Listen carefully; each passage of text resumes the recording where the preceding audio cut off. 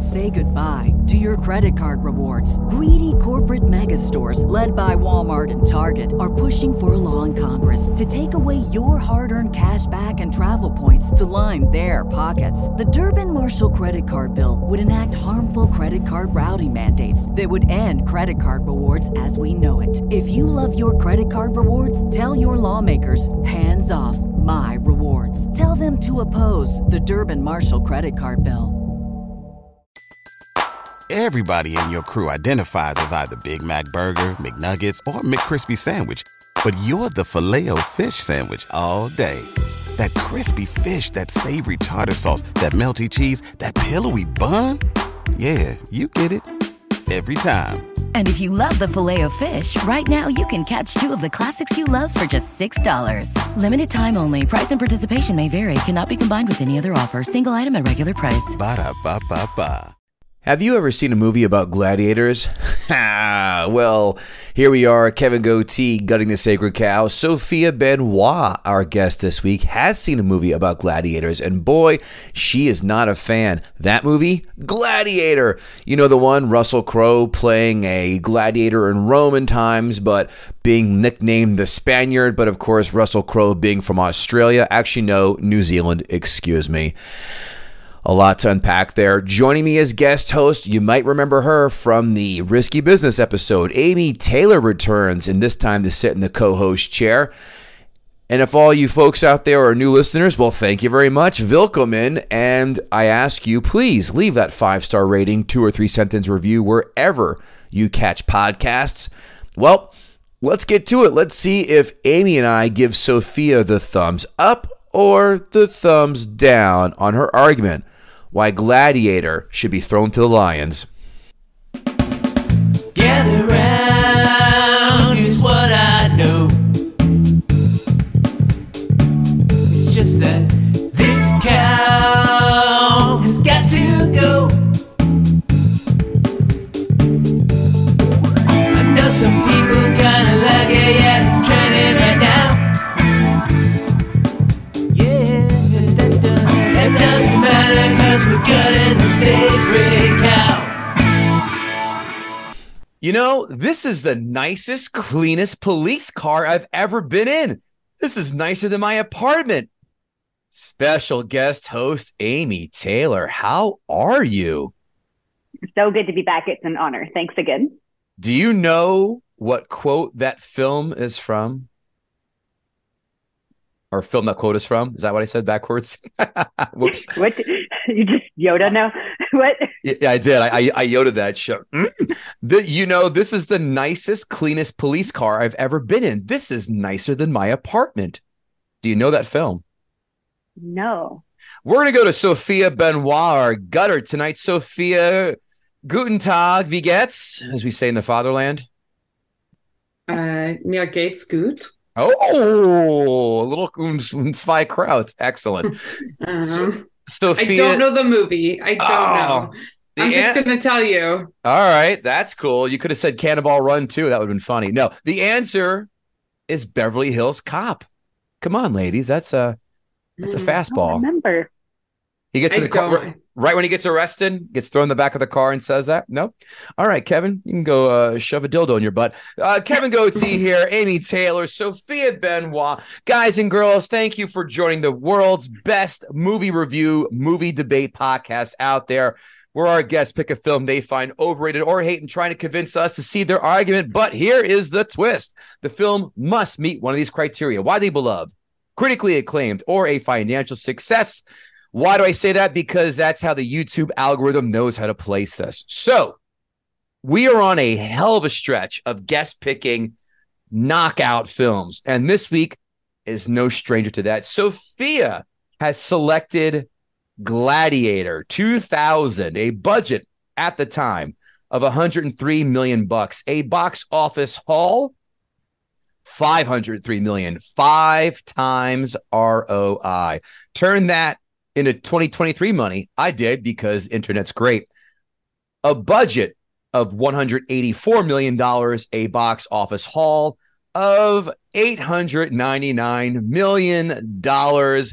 This made more than those recent crop of Marvel films because they've sucked. IMDb, ladies, is a scale 1 through 10 with decimal points. I'm going to go to Sophia Benoit first. Sophia, what do you think Gladiator has scored on the old IMDb? Pause for me sipping my Japanese whiskey. I'm going to guess 8.3. 8.3. Amy. Taylor, what do you have? I'm going to similar, like 8. Like 8? That's 8.5. Sophia wins a round. Oh, damn close. Sounds like someone's got both showcases on the Fabulous Prices, right? We're going to go to you, Amy Taylor, first. For the critics' Rotten Tomatoes score 1 through 100, what did the critics give Gladiator? I mean, they usually like Ridley Scott. What's not to like? He makes a lot of great films. Commercials. Alien is a goddamn genius film. Do not even try and besmirch that. It's perfect. Yes, sir. Opinions. I'm going to say similar, like 8-ish. 80? We'll call it 80? 8-ish? Yeah. Oh, sorry. 80. Yeah. Numbers. We need it. Yep. We're going to go to you, Sophia. What do you think Gladiator has scored on the critics' Rotten Tomato score? I'm going to be even more optimistic for it and say, I'm going to say 91. 91. The answer. One of you is dead nuts on and also gets a fish. We're going to do the old Price is Right rules where you have to come up the stage and fish $100 bill in my pocket like Bob Barker had all those housewives from Madison, Wisconsin get there and get a little handsy. The answer, the winner, of course, is Amy Taylor, 80% on the nose. Did not think so, but cool. Yeah. We're going to go back to you, Sophia. What do you think the audience scored with Gladiator? Rotten Tomatoes, 1 through 100. So this one I think is going to be weird because I don't think Rotten Tomatoes existed at the time. So it didn't. Well, yeah. So I'm guessing that that's going to inflate it a little because if you're taking the time to go back and go on Rotten Tomatoes, you had an opinion. Like you had to really care. So I'm going to say 89%. 89. How about you, Amy? What do you have? I'm going to say lower because some of the stuff didn't age well. So I'm going to stay with my 80. 87. Wow. Sophia, right? You got ladies are spot on. Sophia, for all the folks who are listening to the podcast, is wearing a Top Gun hoodie. I caught the font. I was like, that or Maverick. I'm going to go with the original, the OG. I got this for free. I just wanted to say I didn't buy a Top Gun hoodie. I would have, but I didn't. I mean, who doesn't like Ice Man? Thank you.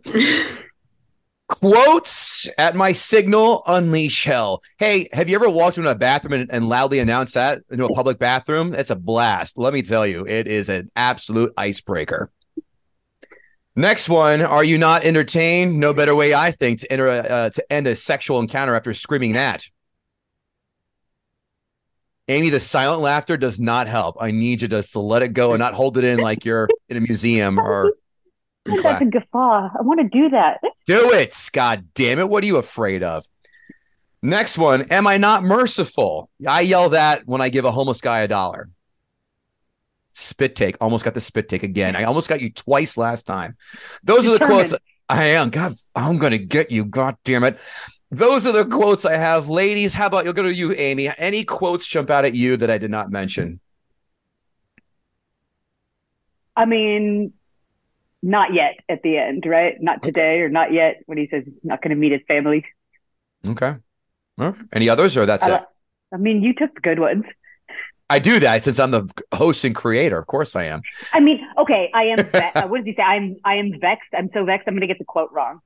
But there's not a lot of uses for the word vexed. I like vexed. I like saying vexed. That's a fun word to use. Use it? I here and there.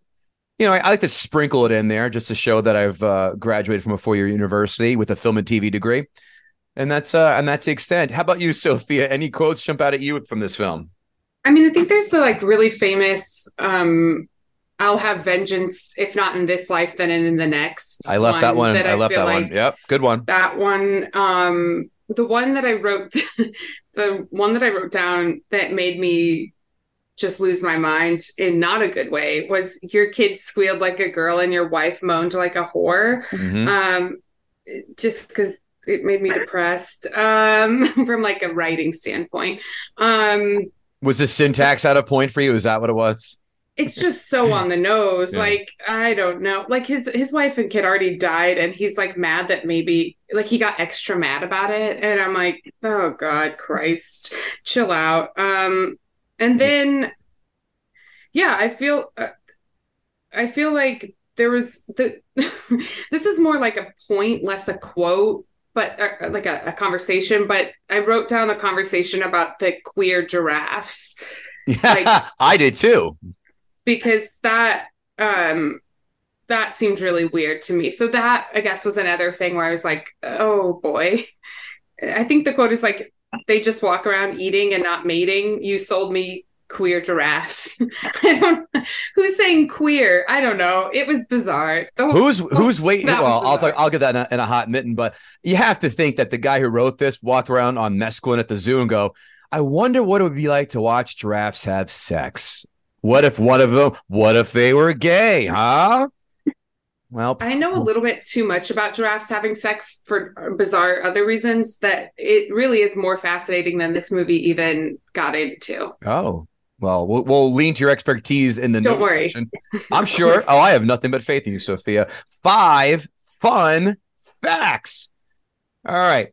I think 2 of these 3 guys who were originally eyeballed to play the film are no-brainer. 1's an absolute no-brainer. 2 is not a far cry. The 3rd, very off the beaten path. Who were the 3 people eyeballed to play the role? 1 flat out said, I'm too old for it. And the other one were just considered. Any names? For Gladiator. I should be specific, shouldn't I? For Russell Crowe's role. Didn't they look at Mel Gibson? They certainly did, and he's the one who said, I can't do it, I'm too old. He did 2 other movies that same year that were like the same movie, so that's also insane. Like The Patriot and what the Patriot? Okay, he didn't do one was the same, I should have said. The other one is not the same, and you're gonna laugh that I accidentally said it's the same because it's What Women Want. Oh, for Christ's sakes. Yeah, so he was like, I'm too old for that, but if you'd love to have me and see me dress up in pantyhose for a movie. I haven't seen that. You're selling me on the reason to see it. Continue. It's a fantastic film. You'll learn a lot. Yes. Oh, I'll learn a lot. Okay, I'll get the notepad out for that one. The other 2 considered. You want to take a stab at this one, ladies, or are you just going to say pass, move on? I feel like I know the answer, but in my heart, I wish they had asked, and so I'm just going to put it out there. I really wish that they'd let John Travolta do this. It would have been amazing on every level, and they wouldn't have. They didn't ask, but that's who I want. He would be a great Commodus, like, a little bit flimsy as him. That'd been a good one. No, Amy, want to venture a guess here? You're just like, enough, move on. I mean, Jude Law or somebody? No, but you're not far off. I'll tell you, the answer is none other than Wolverine himself, Hugh Jackman. That makes sense. And the 3rd one, which actually makes sense when you consider the fact they called him Spaniard, Antonio Banderas. Oh, he has the haircut already. Like the hair budget was nothing. Yeah, the baby bangs. Like, get in there, girly. Number 2, in an early version of the script, the gladiators endorsed products in the arena. Sounds absurd, right? No, it is a true reality. Funnily, is that a word, I guess? Sure, why not? Funnily enough, this was removed from the script because filmmakers feared there was no way people would believe it was accurate and would assume it was very anachronistic. Still, however, of course, the movie does take liberties. For example, Marcus Aurelius was not murdered by Commodus, but an epidemic. Also, Commodus was not killed in gladiatorial battle as well. What kind of products did they like? Skirts and things? They were talking about Indeed.com, ZipRecruiter, and the ball shaver one. What's that called again? The nut shaver. They try and who've contacted me and go, hey, how about we advertise in your podcast? We're not going to pay you in money. We're going to pay you in ball shavers. I go, no, I'm an adult. I use a razor on my area because I want that close shave. And then why do you care? Number 3.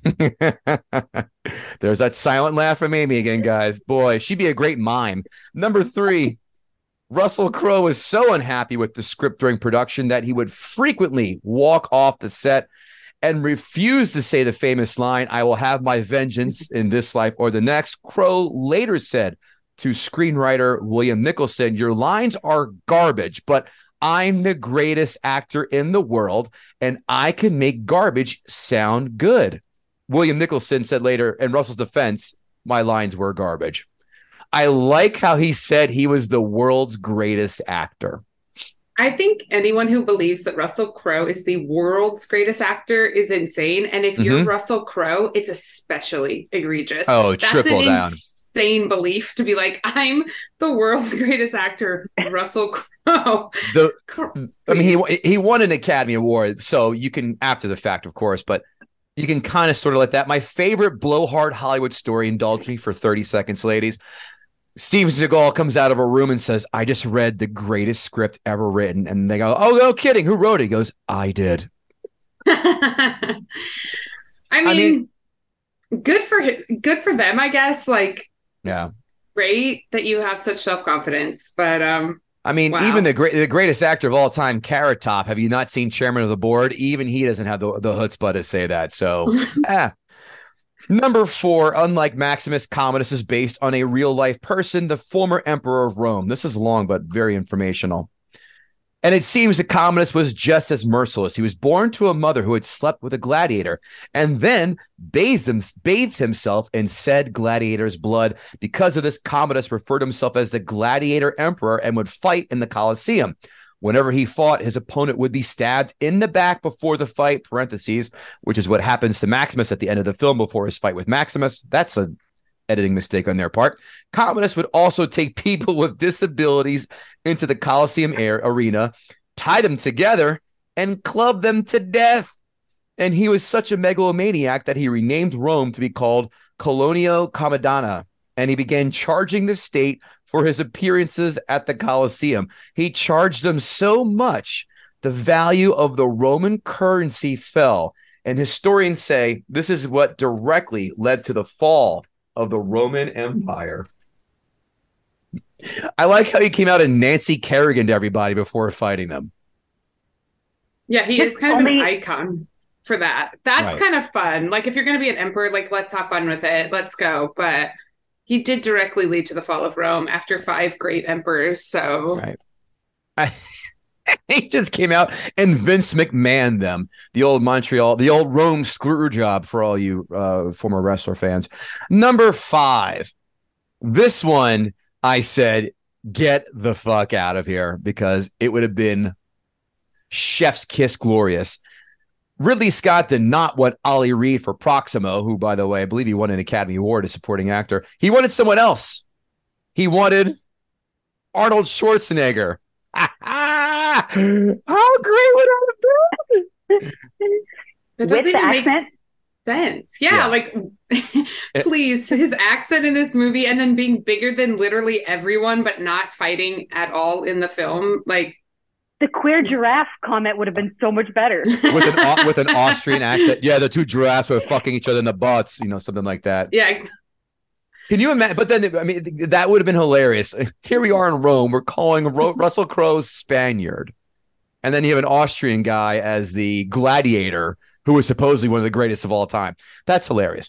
Ridley Scott changed his mind to cast Reed when the character was changed to be older with more lines of dialogue. Which one is it? Was the dialogue tripping you up, or was it the fact that he had to be older? Because Arnold can handle dialogue like a champion. I mean, Junior, say no more. So that's going to wrap up 5 fun facts. Let's get right on over to where the fans want to jump in and have a few questions for you and ask Gutter. At Kevin Israel, my buddy, is it the leather skirts or the sandals?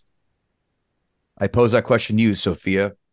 That makes me think this movie is bad, or is it that turns me on more? It's more. This is dealer's choice, Sophia. You take that in the spirit which it's intended.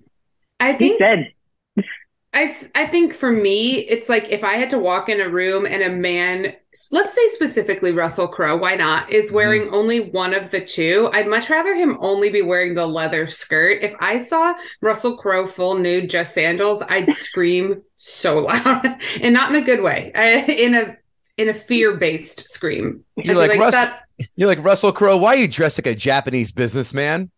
That's not what I want to see from anyone. The sandals, would bum me out. I'd have to go. I'd be done. Amy, yourself? It's only a leather skirt or only sandals. Right. There's no.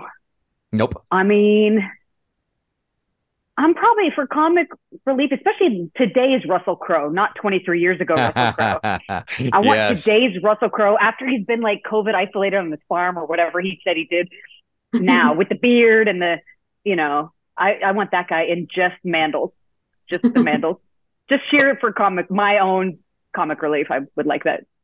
Borderline morbidly obese Russell Crowe in sandals. Meow. Mm-hmm. Ladies, get that mop and bucket ready. Next question. At Movie Mad Motto, it's a good movie, but it's overrated. Not a question. That's a statement, but noted. At Joe Loves Chem, hey, what's the reasoning for Maximus being Spanish? I think the idea is to show how far the Roman Empire has gone, that they're like the greatest emperor. I mean, the greatest warrior is not even been to Rome, but yet you're fighting for Rome. I'm assuming that's the idea behind it. I think it's a bizarre choice to introduce that as like the thing that we know about him. Once you cast Russell Crowe, just edit it. Right. Just call him like the Northerner or some shit. That man is white. Like, I mean, not that Spaniards aren't also white, but I'm saying that man is pale. Like, you can't pull off Spaniard. No, not even on Ibiza or Ibiza, if you want to be true Catalonian about that. Yeah, that makes my butthole get shivers up. It's a horrible, horrible accent. Next question. Oh, have you ever been to Rome and seen the Colosseum and Palatine Hills? Truly amazing. I have. Have you, ladies? I have been to Rome. My family is Italian, not Roman, but I've been to Rome. Amy, have you been to Rome? I'm saying it's as stunning as, although the Colosseum isn't as large as this Ridley Scott movie makes it feel like. Right. CGI stuff. Yeah. Well, neither is the Death Star in Star Wars, but sorry. Yeah, it was great though. But I would say I'm not a religious fellow, but St. Peter's Basilica, I thought that was the gem of Rome.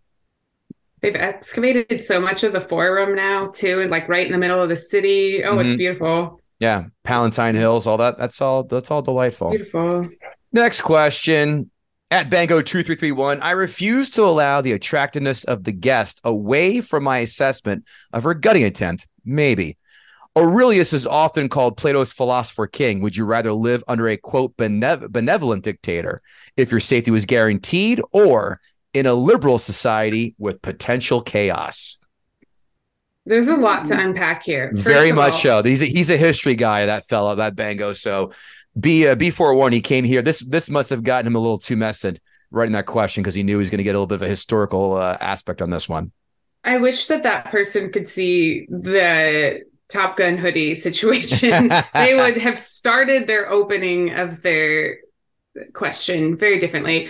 But I feel like the thing about Marcus Aurelius is he was writing in a little diary to himself. Like, yes, he was philosophical, but like his greatest writing, his meditations were like his little journal. So like, would I rather have a little philosopher journaler boy, or would I rather live in liberal chaos? I'm going to go with liberal chaos, because I don't know that like having a leader who happens to like write fun journal entries gives me very much, like, all right. One of his things in his, I don't know if you've read Meditations by Marcus Aurelius. It's great. But one thing that he says in it is that he's like, I think it's actually really cool to lose your virginity later in life. And it's actually better because he did. Like, he obviously is like trying to excuse that he was a virgin for a long time. Like, he literally was just writing little notes to himself, being like, and then justifying things philosophically. So I love Meditations, but I don't think that you need a benevolent philosophical ruler to live a good life. Amy, that's do you have an answer for that as well, or what's up? You tell me. Yeah, I mean, for sure, I'm going to go liberal chaos. I value freedom more than safety, but that's the problem with the whole idea in this movie of like them wanting the general, the vicious, somewhat nihilistic killing expert to be the ruler, because the same guy who does like an overthrow of government and who like is really good at killing people, that's not always the same guy to rule in peacetime, right? I mean, we see that a lot in history. So I don't know that old Maximus would have been so great for anything had he successfully become the ruler. Who knows? But yeah, I'll take my country's nonsense bureaucrats that are all full of shit, but basically allow some degree of freedom. I like the Okay. chaos. All right. I like what I'm hearing here. That's good chopping it up. Next question. At Lord Snurts, he's going to give his predictions for scores, and I will save those for later to us not influence you ladies. But he says his question: how long will the 80s, 90s American gladiators last in the Roman Colosseum? That is a stellar question. I go to you, Sophia, first. I think they last a long time. One, because we know so much more about workout science these days. So like, I feel like, especially if you can take the body and the knowledge with you back, like you've got already, you know what to do way better. I also think like it's kind of a myth that gladiators died all the time. Like only 10 to 20% of gladiators died in battles. So I feel like you have a pretty good chance here. So mixed with those two things, I'm going to say they're going to do great. Yeah, I think Gemini is great. He was great in the football, what I forgot that was called. But Ice on the assault cannon on the obstacle course when she was shooting those tennis balls at people, man, she'd be awesome at this one, right? Yeah. How did I know that? I watched two American Gladiator documentaries on ESPN and Netflix recently, and let me tell you, riveting. Amy, any thoughts on that? Which one was the last one standing? I mean, was the beach guy, the Malibu Ken one? He with the giant Q-tip against the tiger probably wouldn't have gone so well for him. Was that? Oh my God! Gemini was the black dude. Nitro, I think it was Nitro. The guy, maybe. The guy looks like he fell asleep face down at a bed of nails with the mullet. Yes, and like that. What's the big joust? Thing? The joust. Oh, come on! Don't act like you don't know. Don't play coy with me, goddammit. You know full well what that is. It's great show.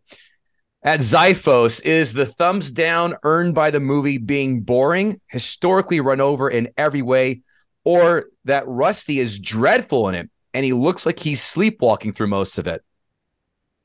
I think it's a lot of things, but it does seem like a lot of people did not. I felt like the vibe of filming that movie was not very fun. Like it seemed like it was just like drudgery. So I do think that doesn't help. That doesn't help the film. It doesn't help that Russell Crowe did not like what he was doing. I mean, it's very dusty there. I'd be also a bit opposed to all the dustiness, excuse me. Yeah, I'm not a fan of that. But then again, the same guy who goes to Vegas for 5 days, 4 nights every year. Go figure. Amy, what about you? Thoughts on that? What do you say? Yeah, I mean, for me, it's that like the villain, and Joaquin Phoenix is such a freaking great actor, but he's like reduced to this little weak, lisping, incestuous, weird, oddly gay acting. Although clearly he likes women, he likes his sister. But that's the villain. Like any one of us could have beat his ass. Right. So I wouldn't go that far, because if you saw, he was doing a lot of sword play. He was having a lot of the practice duels, and he was fighting, Russell Crowe for a while. He was quite skilled in that. He was just a dog shit leader with no morals and moral fortitude. Oh, yeah, you're right. He had sword skills. Good point. I still think that Amy could have taken him. Even like, I think I could just give you a sword and you'd win still. Like, I feel very confident. Thank you. Even if someone decided to shank Amy in the back, like he would have had done. I still have Amy in this fight. Like, All right. Still don't think. I'm sorry. Like, right. No. I'll give Amy a minus 120 on the betting ticket. That shank will just make me madder. I'm in. And he's gonna cry, and he's gonna cry and be sad about having to fight a woman or something, and he's gonna be like, "I would never." And then he's probably the same type of guy to pay women to make fun of his dick. That's how he strikes me. Gives me the vibes for sure. Right on. I mean, that's what I suspect. At Taco Shirt Krillin, a friend of mine and I once turned that movie into a drinking game. Anytime there was man-on-man action, what movie were you watching? You had to take a drink. We were hammered. Any movies that you've turned into a drinking game? Oh, do I have an answer? But I'm going to allow my ladies to go. No. Ladies first.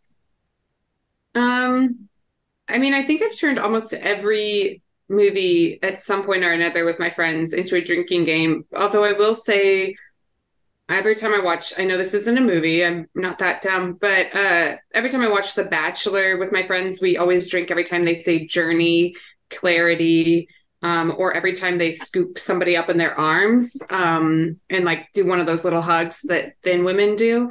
That one can get you pretty bombed. And then I did do a drinking game once where we drank every time a new day starts in Groundhog Day. Okay.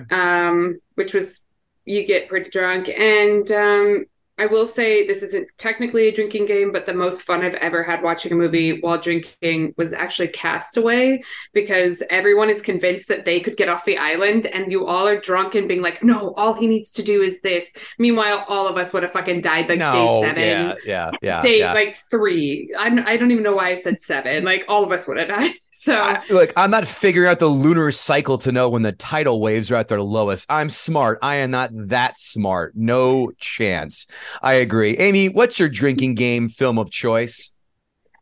I've never drank to a movie. I drank to a book when I was a pledge in my sorority days.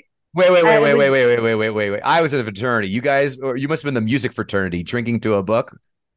That was Green Eggs and Ham by Dr. Seuss. I was or is this you trying to say that was Phi Beta Kappa and this is your slow roll? I wish. Nope, definitely not Phi Beta Kappa. Okay. But yeah, Green Eggs and Ham, that's it. I have never two. Drank to a movie? Yeah, she's not living I know. here. Wow. Sad. No, it's probably so healthy. Well, I'll tell you what, ladies. You want to get bombed up real fast? This is what you do. 2 of them. Ready? Easy. This is the easy one, and the first one's even easier. The first one is watch any Seth Rogen movie, and every time he announces he's Jewish or something Jewish about it, drink.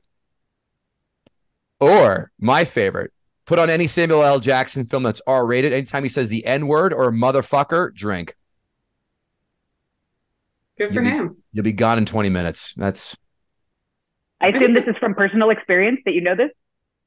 I mean, I've heard. I mean, Pulp Fiction. Again, that's one of my all-time favorite films. So, in the fraternity house, like every time he says "fuck" or someone says "fuck," you gotta knock one back. And here we go. Ollie oxen free. That's it. Okay, that's gonna close. Ask a Gutter. Hey, ladies, did you know that no one really listens to the end of podcasts? That is why we do plugs in the beginning. Sophia, Benoit, what are you up to? Where can we find you? Oh, that is kind of you. You can always find me on Twitter. I will never leave that site. They can't kick me off. It's at one follower, no dad. And then I wrote a book a couple years ago called Well, This Is Exhausting, that you can buy pretty much anywhere that they sell books, unless you have like a problem with that store or something, Yeah, you see what happened to Borders? They didn't pay up.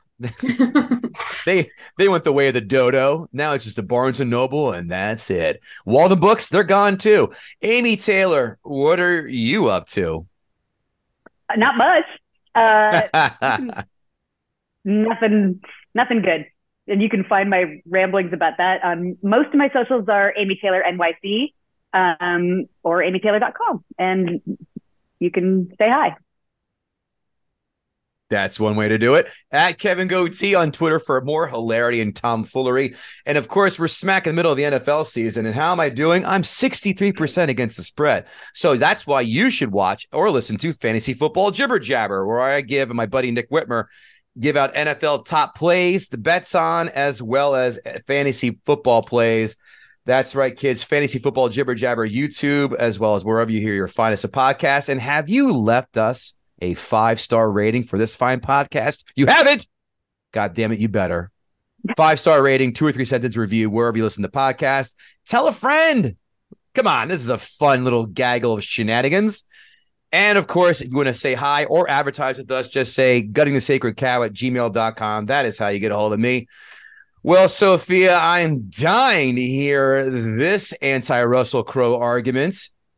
So, Amy, why don't we just eschew her on down The Path of Roses, a bed of roses, I guess we should say, and to gut the sacred cow. All right. So I guess to start with, the first thing I wrote down about this movie after watching all of it was this had to be made pre 9/11 because it was such a time of corny innocence about what a movie could be, what battle could be, what violence was. I feel like the greatest knock against this film, which is not a terrible film, it's not a punishment to watch it, but it should not have won an Oscar. It should not have made $500 million. And it shouldn't be lauded as such a classic good film. It's honestly a very similar level of corniness as National Treasure. It just takes itself very seriously, which National Treasure didn't. I think that is my biggest knock against the whole movie overall.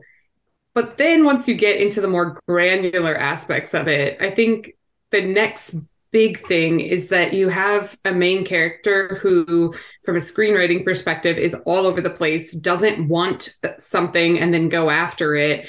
Things just keep happening to him and he's like, all right, guess I'm here now. YOLO. Actually, he doesn't think YOLO. He doesn't think YOLO. He thinks he does have a next life, so I shouldn't say YOLO. He only lives twice, once in Rome and once in glory or whatever the fuck. So I feel like as a main character, he is all over the place. You can't follow that he wants to achieve a thing. So I guess my thing, other than like the main character being just, again, all over the place, not having a particular desire or goal, and occasionally having desires that like you think are going to lead him one place, but then don't, or not killing a person for vengeance when his stated goal is vengeance and he has the chance to, seems very bizarre.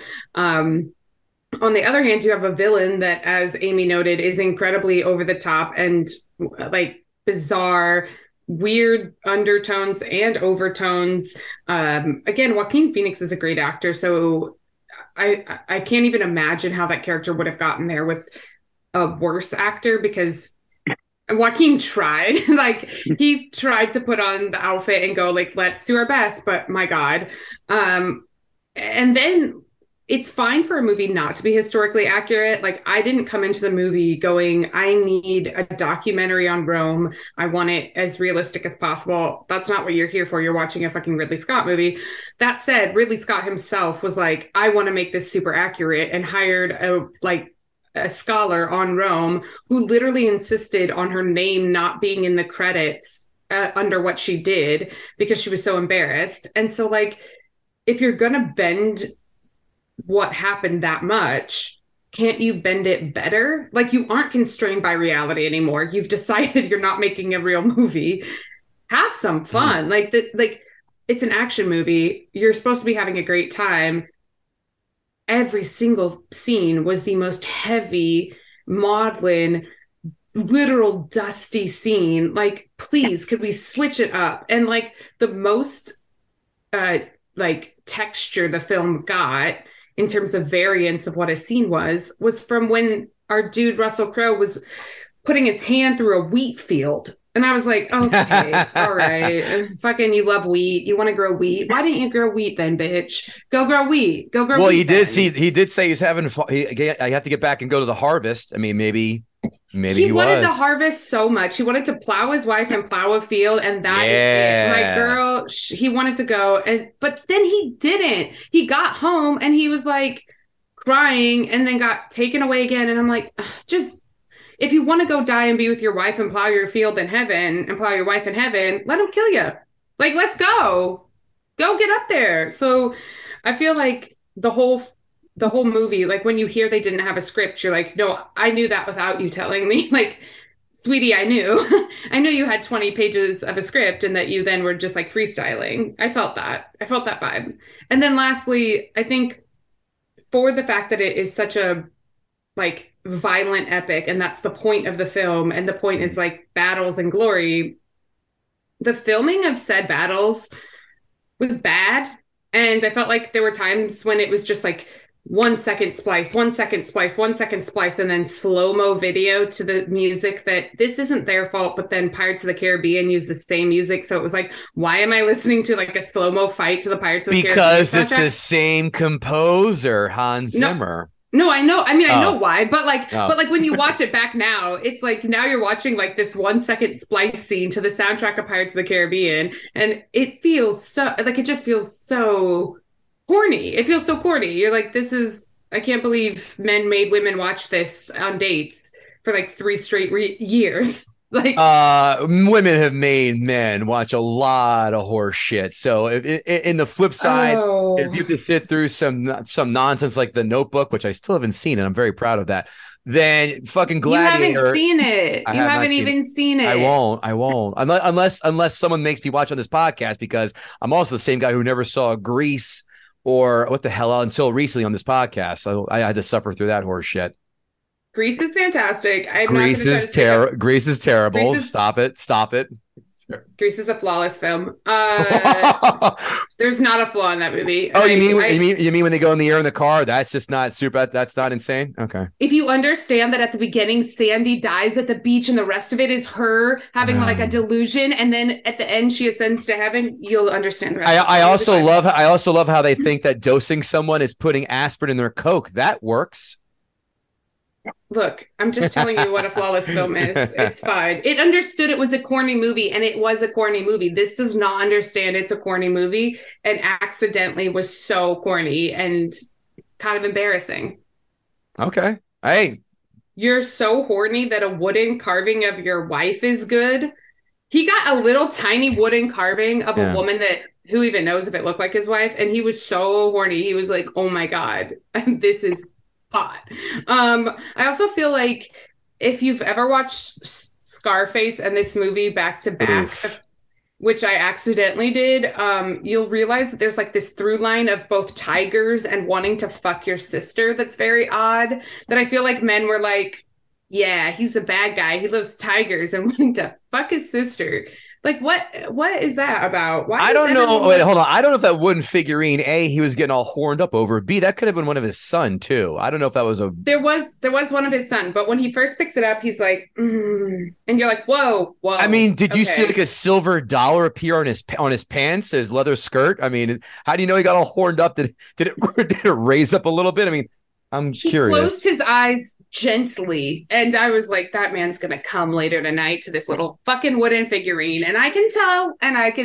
You mean that little thing that looks like the stick figures from Blair Witch Project and make him blow a load in his humble abode? I mean, that's a bridge far. Oh, yes. Okay. I also think all of his little his little speeches, like I will grant that the speeches and the lines that became famous, they did work because they became famous. And this was like the time when movie lines still became like quotable things, like everyone's saying everything from Anchorman and shit. Like it's still that era. So it makes sense to try to make your movie have standout lines. But like, are you not entertained? And I will have vengeance in this life or the next. And like Time to Unleash Hell. It's like bad wrestler intros, or like, you know what it reminds me of actually? It reminds me of like the Real Housewives when they introduce themselves and they have to say their like tagline. It was like, are you not entertained? And I was like, girly, shut up. Go just fight and say nothing at the end. You don't have to say something at the end. Oh, you know how much cooler it is to have a catchphrase when you ice somebody out? Like, come on, Schwarzenegger, hasta la vista, baby, something like that. Oh, that's king. No, because if you love Marcus Aurelius so much, and he's like, his whole thing is stoicism, his whole thing, like that's his philosophy is stoicism. The idea of like standing there and just saying fucking nothing after you win would have been so much cooler, but they couldn't rest on that because Russell Crowe, I don't know. I don't want to say he's not a good actor, but I don't want to say that he could have handled it to be silent. Like another thing. Why does he have a tattoo of SPQR? I know that answer. Wait. So SPQR stands for the Senate and the People of Rome, right? Mm-hmm. So he's never been to Rome. That bitch has never been to Rome. Why do you have a tattoo about Rome? I mean, I know that it's the idea of the whole. It's like having an American flag tattoo, but also people weren't getting good font tattoos back then. Who was giving you a perfect serif font tattoo of Sans SPQR. serif font. Who was? No. By the way, my very good friend has that SPQR tattoo on his arm. I go, you are not a general. You know, get out of here. He does, and I don't know. He certainly has the Roman nose. He's got a Gonzo nose, so that's why I call him Gonzo sometimes. But that struck me as odd too. Okay, so here's other notes that I have. Why can't he wear a helmet? 2, why did he knock a tiger off his back? Tigers are 9 feet long. They wouldn't fit on your back. Is he humble or stoic? Does he want glory? Does he want death? Which one is it? Why is he excited after he wins a battle? You should want to die. Your wife's up there. Like, go get her. Go get laid. Like, have so much fun. I'll play devil's advocate only because he wanted her wrong, because his buddy, the king, got killed and his pussy little son took over. He was like, nah, I can't go out on this. I need to go get that motherfucker before I decide to off myself to go be with my wife and kid. He wasn't going to let that stand pat. That's why I thought he had to be on his warpath. But I think sure, except for that for a while, he doesn't even know that he's going to go meet that guy and get vengeance. He's just like enslaved. So at that point, it's like, maybe call it, just be like, okay, yeah, I'm a slave now. I got to go. Like, this isn't going to work. Like, you don't know that you're going to become the most famous gladiator. And then, actually, here's the weirdest part of this whole movie is that the emperor, who has multiple chances to kill you, doesn't order anyone else to kill you, and decides we got a one-on-one fight. What are you talking about? And I want to say no president would ever do that. Obviously, I think we can all think of a president that would one-on-one fight someone. But I don't think most Andrew Jackson leaders, he definitely would have. But I don't think most leaders at all, even the crazy ones, are like, the best way to do this is for me to fight this beloved man. Like, he's not that stupid to fight the most like beloved warrior. How do you think that's going to end, girly? Like, how'd you think that was going to go? And why? Just tell someone to kill him. Because you have to set up a final battle between good and evil in Hollywood, Sophia. That's why. And I wrote again, I said this before, but I said, this is one of the corniest movies I've ever watched in my life. And I watch 13 Going on 30 regularly. Oh, for Christ's sakes. You're the one keeping Catherine, what's her face? I forgot her blanked on her name. The one from Grey's Anatomy, the blonde girl who was in that. Wasn't she in that one? Heigl. No. Who? Katherine Heigl. That's at Heigl. That's 27 Dresses, which I've also seen many times, and this is still cornier.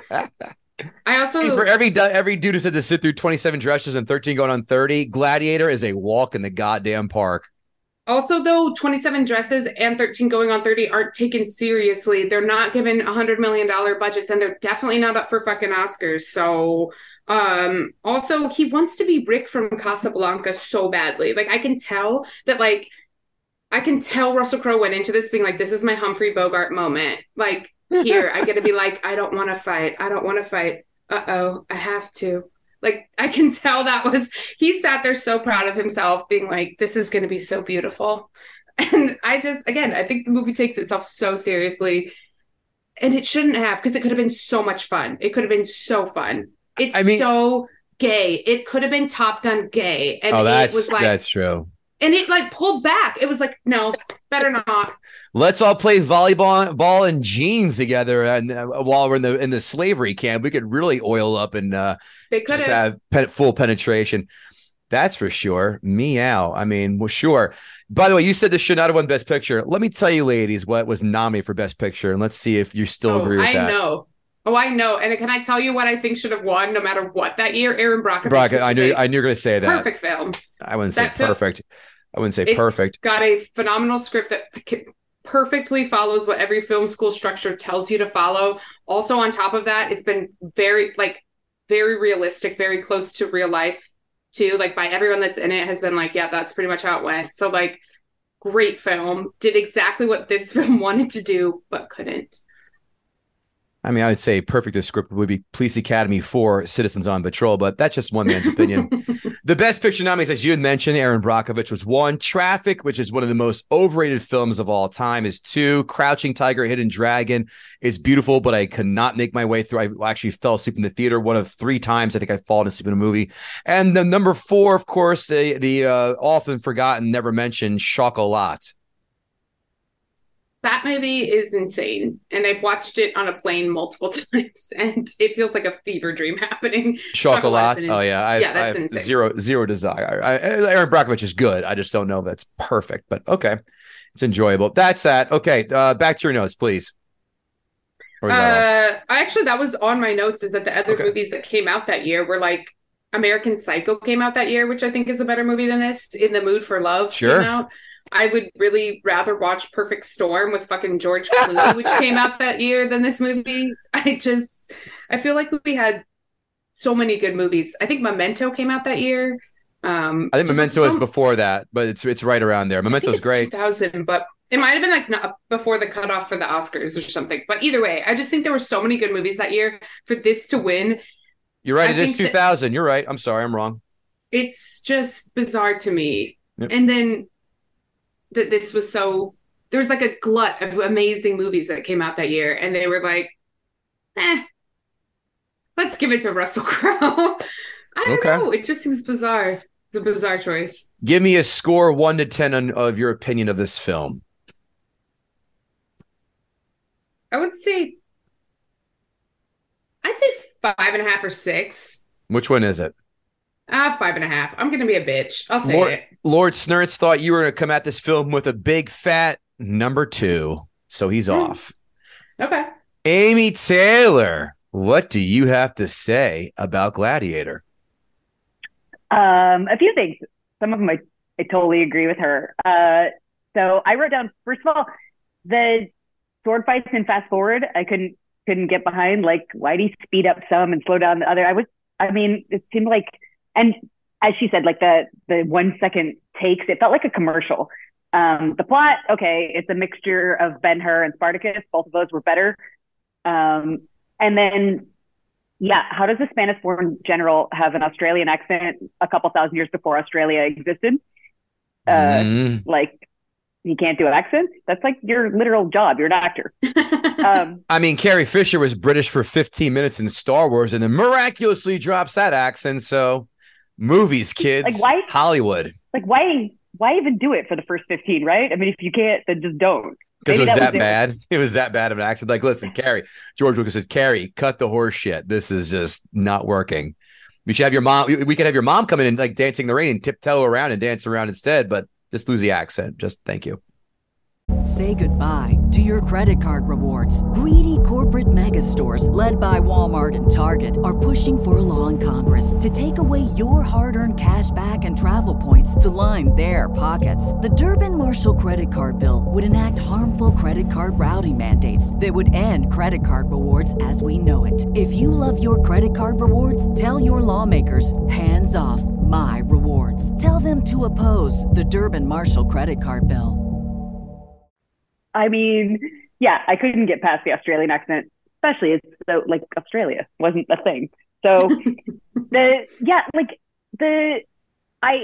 so was the darkness, like the weird mud and snow fetish in the beginning and like all the dark, was that just to conceal like bad year 2000 special effects, or like there's so little color? And maybe that's like by today's standards of movies, but there was a lot of like darkness. I mean, maybe it's like a moody thing, Ridley Scott kind of thing, I guess.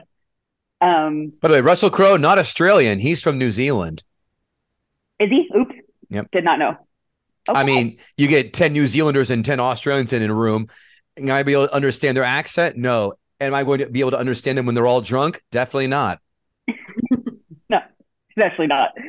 I thought like did we need the Commodus incest creepiness? Was that just like, did they just decide to also make him like into incest? Because I felt like he was villain enough. Why was that extra? I don't know. That was a weird Pornhub angle I didn't see coming. I forgot about that until I rewatched this. This is incest. All right. Someone's got to search the genre kink.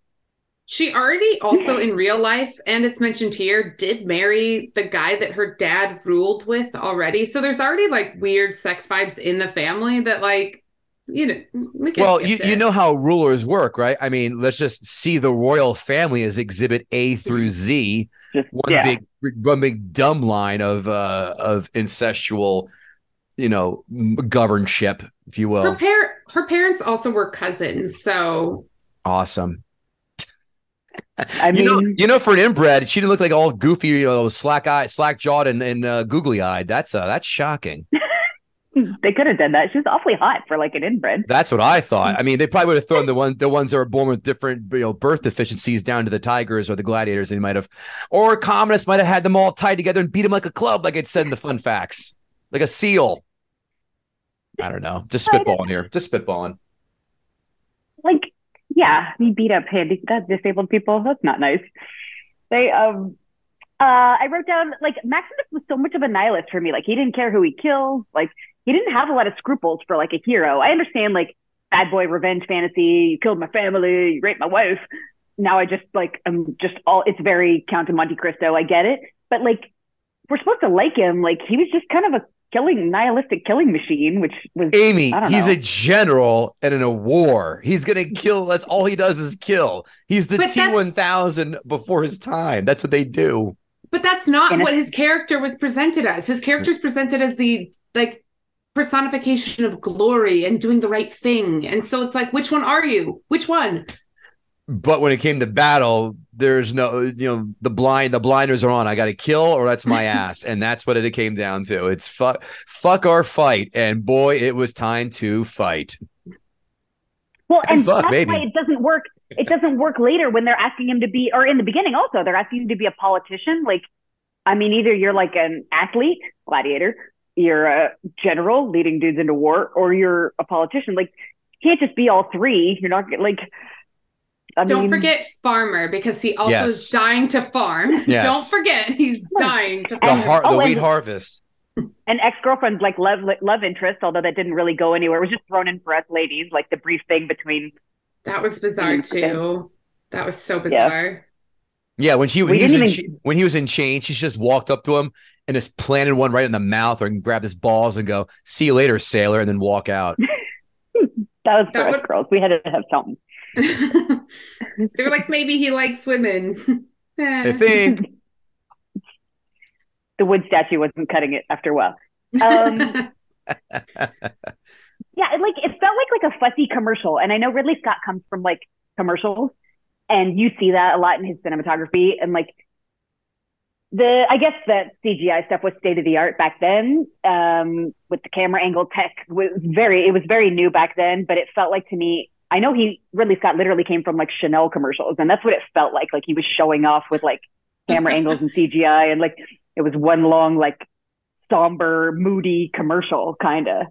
But I don't know. I mean, it was either that or more men in skirts, and I can't get with men in skirts. I mean, I guess it sounds like you hate Braveheart as well. I mean, Mel Gibson. I can't. Okay. I mean, it's basically Braveheart in a toga. Like, I mean, I don't know. It seemed like, and to your point, what you said earlier, it was really dusty. It seemed like everybody probably stank back then. They probably did. Yes. It's like not a lot of Drakkar Noir going past around in those slavery camps. Drakkar Noir, solid choice. They still make that shit. Probably. I mean, if you walk the aisles, tell you what. Next time I walk the aisles of CVS, I'm gonna make a mental note and then get back to you. Thank you. First makeout sesh I ever had. He wore Drakkar Noir. Oh, what a closer, huh? Holy shit! Worked for him. Over the bra, under the shirt. Oh, wow. A John Hughes romance is what we're hearing about. This is great. Sort of. I wrote it was kind of pointless in the end. He got revenge. He just died in the end, and who knows what happens to everybody else? Like, did anything get better for everybody else? We don't know. I guess. I mean, Commodus died, so that means Rome didn't fall to a shithole emperor. Maybe the Senate wasn't that great either. I mean, it was better than him, but like, I don't know. I guess couldn't do a sequel back then. They wouldn't have let him. No. They are talking about doing a sequel. It's already cast with Paul Mescal. Is Hemsworth attached? Because they were rumoring to have him attached to this. Oh, I don't know. It's supposed to be the kid. You know, the incest lady. Her kid is supposed to be him. That's supposed to be the sequel. The precocious little fucker. Oh, good. Yeah. I can't wait. You called her incest lady. Yeah. Yeah.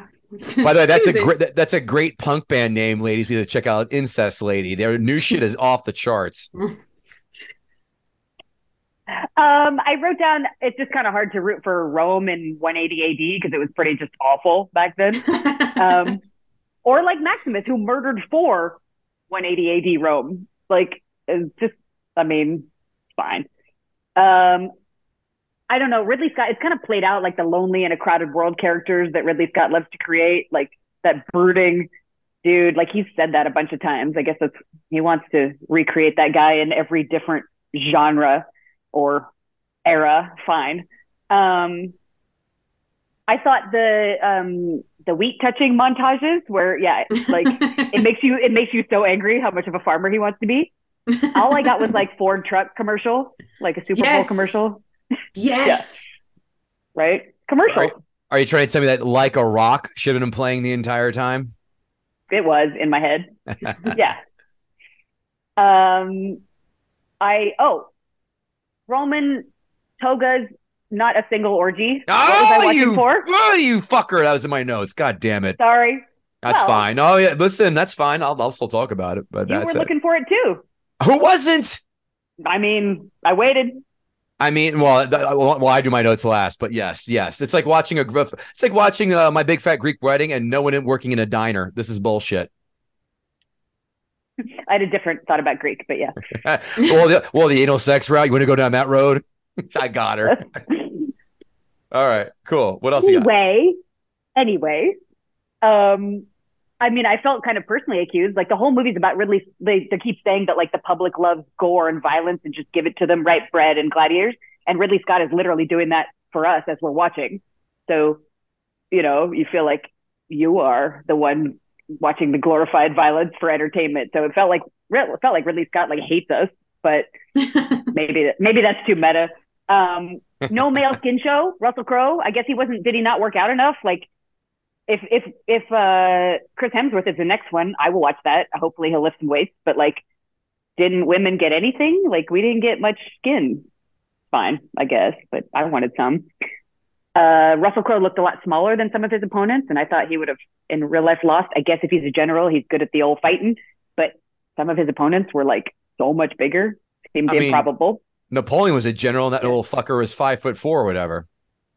Good point. Okay. Size of the fight and the dog and all that. It's all about tactician and being a tactician when you're a general, not necessarily being the best warrior, just knowing how to fight and where to place people. I'm interrupting you. Sorry, go ahead.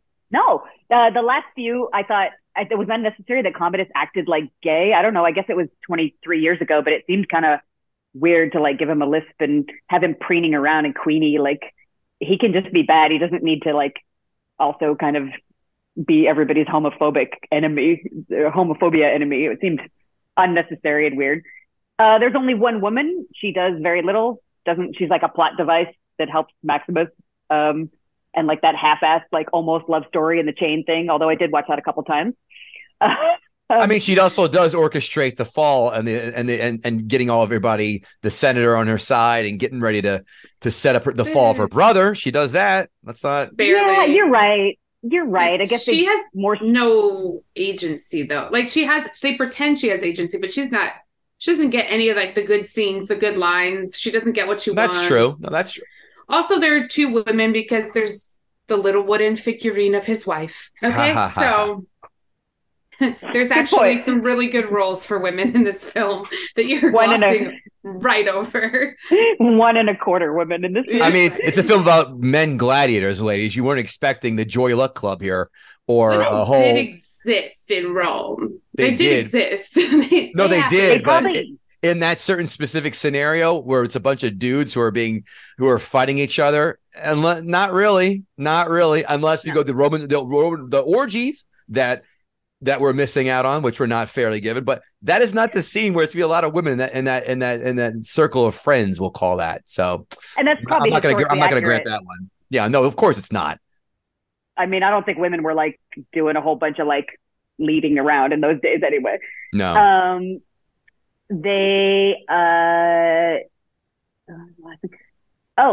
I read this, and I don't know if it's actually true. Maybe you guys can tell me that thumbs down or thumbs up was not what they did if you were to live. It was like a closed thumb. It was something else. And thumbs up actually meant like up yours. Well, thumbs down was like unsheath your swords. That's what that is. To unsheath the sword. And then, yeah, it was backward. They admit it was done backwards to not confuse the audience. Like thumbs up means good for us, but I read that thumbs up meant like up yours. Dead. Like it was no, thumbs up means that's it. You're done. You're dead. You're gonna die. And thumbs down is as in like yes. You thumbs up meaning I give you permission to kill him.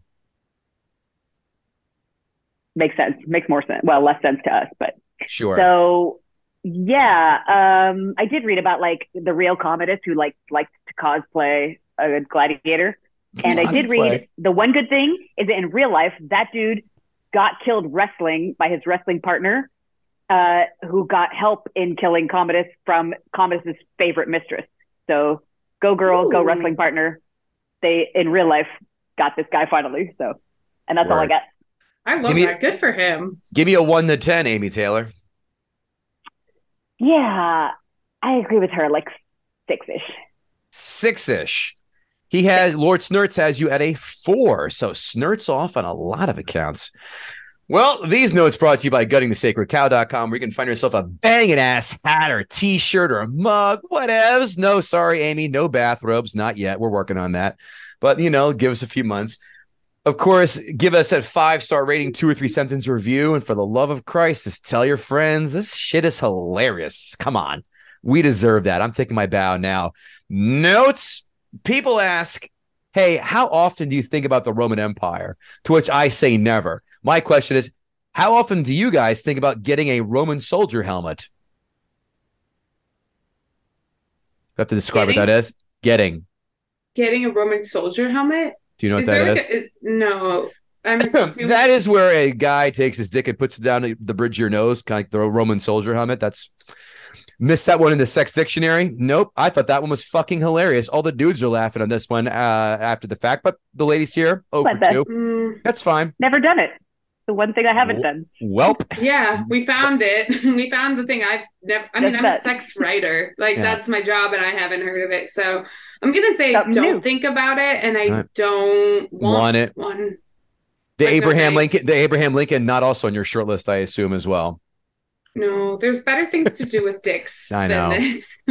nothing like people getting their limbs and heads hacked off, compounded with fire arrows, finding their way into enemies' eye sockets. I'm to mess it. Let's go. Commodus reminds me of every trust fund dork incel that lives in Williamsburg, walks into a bar thinking he's hot shit, but gets laughed at when he buys a ton of women drinks, but never gets laid. A lot of polite head nodding like we're a Japanese tour bus. All right. Maximus may have dodged death on the battlefield, but certainly leaving the back door open for death when he washes his hands in a communal sink filled with blood. That was pretty gross. Yeah. Hygiene wasn't important in this film. There are more incestual tones in this film than the Real Housewives of Biloxi. Again, a lot of people wanted to fuck their sister. For Romans, I don't hear a lot of Latin or Italian being spoken here. How about you? Hans Zimmer did the score for this film, as I said, and goddamn it, I love him. He's number 2 for me on the all-time film composer chart list. This is good. The Batman trilogy is his best by far. I absolutely refuse to believe, ladies, that you can smother someone by hugging their face into your belly. Not buying that as a real manner of death. The king couldn't push him away for 5 seconds just to get some air. Let me see 5 coroner reports saying that such, and I will then change my tune. But in the meantime, I declare shenanigans. Where is the Groupon for cheap lessons to learn how to throw a broadsword like Russell Crowe threw that one long and far into that guy's chest on the horse who was trying to kill him? Me think throwing a broadsword that far and accurate doth not happening. How did the slave gang just happen to stumble upon Maximus on his own property? I don't think an Apple tag was sewed onto Maximus's tunic and that they stumbled upon him miraculously. That's just fucking silly. Awesome. The guy who sold gay giraffes to Proximo, did you know, is the voice of Watto, Anakin Skywalker's owner in episode 1 and 2. Wow. And B, watching, well, that voice is very, very distinct. And watching giraffes have sex must be one hell of a sight. Very slow, very awkward. Noted. It seems bad. Yeah. Yeah. So how do you know about giraffe sex, girl? Okay, so I went. That's my. Here's a great time for my giraffe sex facts. Giraffe sex. I went to the San Diego Zoo, and my mom's friend worked for the zoo, and so she got us this like behind the scenes tour. And they have a lot of giraffes. And one thing about giraffes is that male giraffes headbutt female giraffes' bladder until they pee, so that they can smell whether they're fertile or not. And then if they are, they like rape them. Wow. So it's like the vibes are not good for giraffe sex anyway. Like, you should be glad that you got gay giraffes. You should be like, that's fine. I'm good. I like how they have a nose for fertile piss. Right? Isn't that disgusting? They're like, smells like fresh piss, time to like, what? Also, like, if you keep headbutting my bladder, we're not having sex. Like, yeah, no. Guys, that's not the good squirting. Okay, just write that one down. Proximo is the Ike Turner of pimping slaves, except he doesn't beat them with a shoe. You know how I win a crowd like Maximus? Tell great dick jokes on this podcast. That's how I win the crowd. Anyone who lets their kid attend a gladiator fight would be the same person who takes their kids to horror movies at the midnight showing. This kid sitting in front and center watching people getting hacked up. Yeah, he's normal with his foppish haircut. The public announcer who decides to wear the red Cyndi Lauper wig has eyebrows that thank you, that rival Peter Gallagher's and Eugene Levy's eyebrows. Yeah, he was crazy. That was wild. That looks like he has brooms on the end of his eyes. Does he like cut them a certain way too? Because they were also triangular. I was like, how'd you do that? And wax them too. Ladies, that's what it looks like when you put on fake eyelashes. It doesn't look good. Just put it like that. That's not true. It's not true. Oh, the large cat paws. Oh, that's cute. Oh, okay.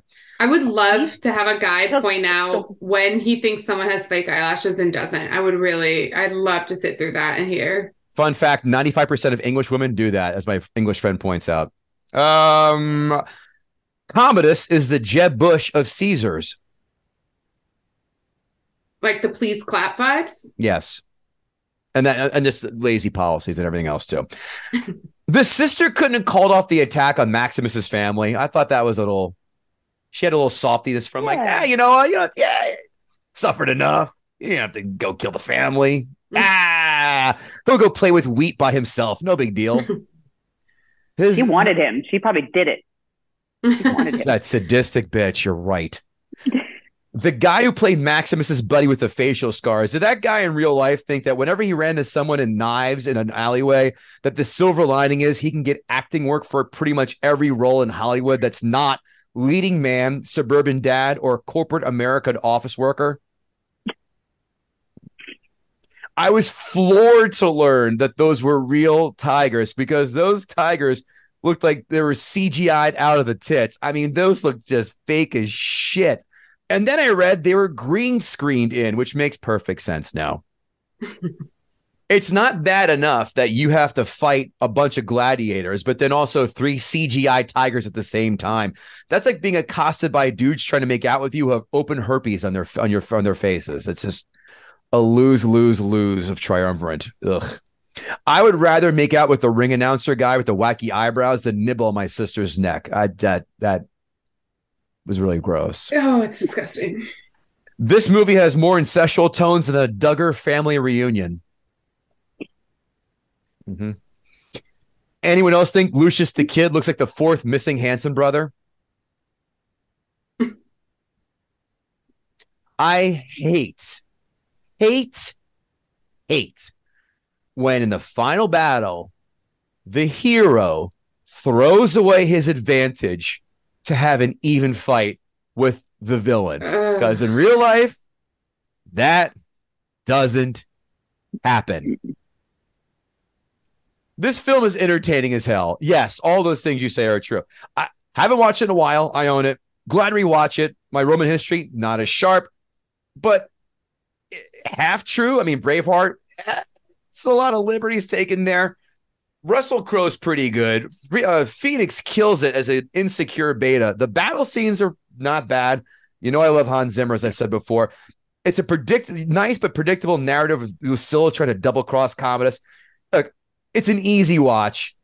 The editing's pretty good. It passes the remote test. Remote test being at any point you stumble upon this film on cable, do you drop the remote and go, I know what I'm doing for the next hour? Yeah, I like it. I'm not going to hour. It's 5 hours. No. Wherever you are in the film, half hour, hour and a half. Right. There's no way an hour's left. No matter where you start in this film, there's an hour. There's 2 hours left. Right. There's just no way. Right. It's good. Again, not defending it to the hilt. Ridley Scott, great director. Alien, amazing. The Last Duel, if you watch that, no one did a bomb, but it's fucking great. American Gangster. He's not mentioned enough as an amazing director. I like this. 6.5 out of 10. Okay. The final score prediction for me, KG 6.5. 6. He gave me a 6. God damn, you are a good Lord Snurts. So 6. Amy, you said, I said 6.5. Sorry, Amy, you said 6 as well, right? And yep. Sophia, you gave it a 5. I gave 5.5. 5.5. So we're all right there. Jesus Christ. We're all pretty. It's all right. Just, if you want to say overrated, I buy that. Oh, here we go. What do those elbow patch assholes have to say about this? The ones who just smirk up if they were to work at Barnes & Noble and say, where's the fiction section? Ugh, fiction. Critics, 5-star reviews. This ancient Roman swords and sandals epic is one of the last big-budget, grandiose Hollywood blockbusters to win Best Picture. Okay, that's true. When the dust finally settled, Gladiator pulled off a few minor miracles. It catapulted Crowe into superstardom, removed any doubt that Scott could work with any particular genre with success, and took a dusty old genre and made it new again. Did it? You're making a face like you have to hold a fart in, Sophia. Please elaborate. I said, did it? Oh. Did it make it new again? Or did it just give like a bunch of guys who are now in their 30s an obsession with what they think is the Roman Empire? Right. Without the orgies, which is a major oversight. A mountain of fever dream, an epic poem of a motion picture. Equal parts Ben-Hur and Braveheart. It is a victory not to be likely equaled anytime soon. Watch The Last Duel. That's not the Roman Empire, but again, that's pretty solid. We're on the cusp of a new golden age for movie making. Oh, wow. Ridley Scott is hardly equipped to light the way. What? But that he or anybody is willing to deliver a jolt of electricity to a genre as dead and dumb as the Roman epic thrilling in itself. I don't know what the fuck he just said or she just said. That's word soup, and no one likes you in real life. Critics, 1-star reviews. The English lit degrees these critics have to keep touting that they had, they're just speaking in circles with no meaning, and it is quite irksome. And you know what? It vexes me. Callback. There you go. Thank you, Amy. Critics, 1-star reviews. Gladiator isn't awful, but it ain't exactly a Roman holiday. Funny. I'll give it to them. Cheeky. I wouldn't say funny, cheeky. There is a plot, but it is one so derivative and undernourished that it never really registers as a story. As far as it goes, it's Spartacus light, minus that epic's moral grandeur. Yes, that person is correct, and that person should be given a raise back in 2000. So he should now make himself CEO of moviepoopshoot.com or whatever he wrote on? If possible, yes.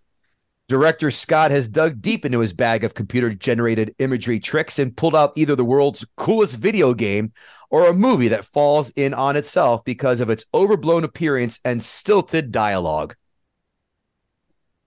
Video game, I'm not buying that. As a video game person, I don't agree with that. Gladiator is a cynical exercise. It gives historical legitimacy to a pageant of mayhem, every bit as ritualized as professional wrestling. It's loud, bloody, and empty. The crowds will love it, just like Amy's vagina. Me ouch. Just kidding. Wow. I'm teasing. Amazon 5-star reviews. An hour 36 and 45 seconds into the movie, there is a ghostly presence of a female that looks like a corpse who is standing in between two characters. Is this supposed to be in the film or instead a visit from an ancient true character? This makes the already fantastic movie ever so much better. Check it out if you already haven't noticed it. Signed, one of the Munchkins who was hung in the background of Wizard of Oz. That's that some person word. needs help. That was a cry for help in an Amazon review. What? I wish I would have read that review before looking at that, just to kind of, it probably was like a piece of dust on the print, and they go, look at that. That is his dead wife floating in the ether. Can't you see the wooden stick figureness of her? No. Thank you. I like this Russell Crowe action movie as he portrays a German gladiator who fights to claim his important title back from the Roman emperors Julius Caesar and is helped by one of the Italian slaves. Well, this person failed their book report. Italian? German gladiator. That's known as the Spaniard. And then is the Italian? He fights for Rome, right? Yeah. German gladiator. They fought the Germans, by the way. They made them all to be savages. Really? Germans? I don't know. I don't think so. I've seen the film on TV, but wanted to view it without commercials. So I bought it from Amazon. That's the 5-star review? No, yeah, 5-star review. I love that person's simple life. They were like, right. I bought it. Yep. 5 stars. All right. Our favorites are when people get a movie and it's not the movie and they write a 1-star review about it, but because they think Jeff Bezos is going to go, oh shit, shipping screwed up again. Next one. If you love that person, I think you're going to really love this next person or really hate them. I confess the decision to eventually see this film, that is The Gladiator, with money made from my current job was actually a spontaneous decision that I made by somewhere between 7 a.m. to 8 a.m. this Saturday morning, less than a few hours after waking for the day. Though I finally got finished with seeing this film much later in the day, parentheses, by 4:40 p.m., I'm intuitively aware that I'm well outside the projected main target audience for The Gladiator. I am tempted to say more, though I logically know I must refrain to be considerate to the readers who are looking at this review and want to see this brilliant film for themselves. This person sounds like to me they're reading a VO for a Wes Anderson film, and goddamn, this person thinks they are way more interesting than they really are. That was 5 stars, right? Not 1. That's 5, though. Next one's 5 is 1 star, but yeah, we're not there yet. I love that person too. That person was just like, I gotta tell you a little bit about me. I started a film between 8 and 9, and I'm like, yeah, awesome. Tell me Sophia, more. if you haven't figured out, this is all about the me instead of the film on the Amazon reviews, both 5 and 1 star. Amazon 1-star reviews. The next instant, Russell Crowe is on his feet, sword in hand, and with both hands free. What utter nonsense. The only reality in Hollywood today is that movies have none. This movie, like most today, is annoyingly unrealistic. How can one be possibly, quote unquote, entertained by such mindless garbage? In another scene, the Emperor tells Maximus that before his soldiers murdered his wife, they raped her repeatedly and she begged them for more. Today's Hollywood loves to wallow in such filth. I do not. And I sincerely hope that you don't either. In short, this movie insulted my intelligence and assaulted my conscience, which is why I'm giving it 1 star. Frankly, much of this doesn't deserve that. By the way, I fully expect the negative responses to this review to outnumber the positive responses 7-1, which is yet another indication of the serious trouble of our culture and our country are in today. Signed, Sylvester Stallone. That is interesting.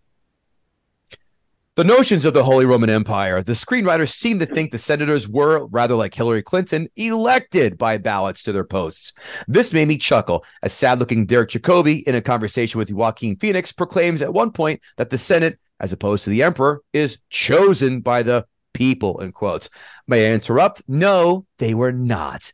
It was a hereditary right. Speaking of the people, where are they? I've never seen a movie where the populace is discussed so much without actually getting to know any of the members of said politic body. Signed, Dane Cook.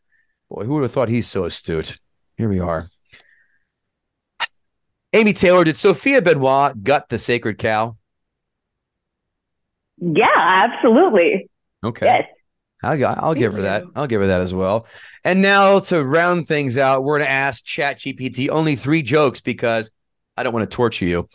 Who's funnier, ChatGPT or KG? Number 1, why did Maximus Decimus Meridius, did you guys know that was his full name? They may have said it one time in the entire film.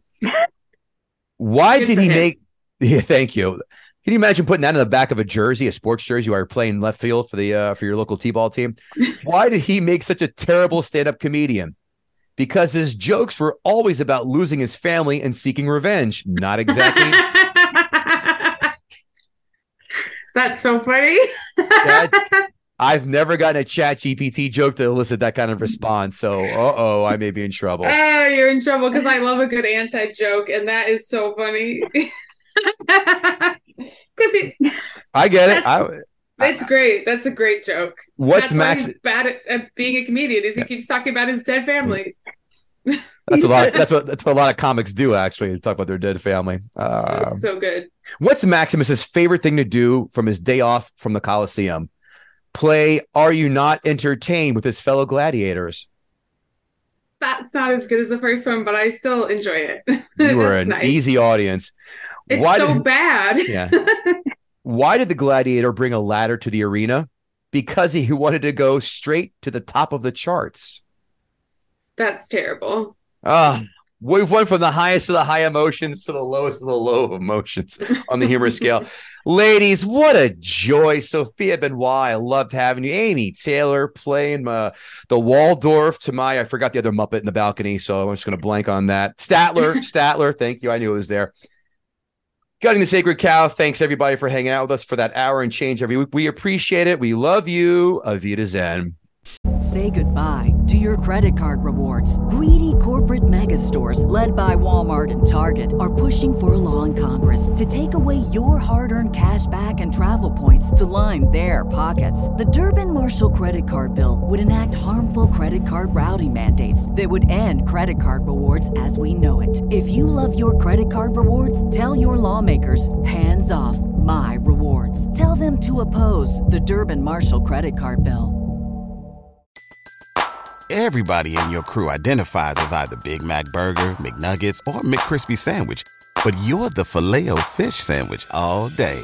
That crispy fish, that savory tartar sauce, that melty cheese, that pillowy bun. Yeah, you get it. Every time. And if you love the Filet-O-Fish, right now you can catch 2 of the classics you love for just $6. Limited time only. Price and participation may vary. Cannot be combined with any other offer. Single item at regular price. Ba-da-ba-ba-ba.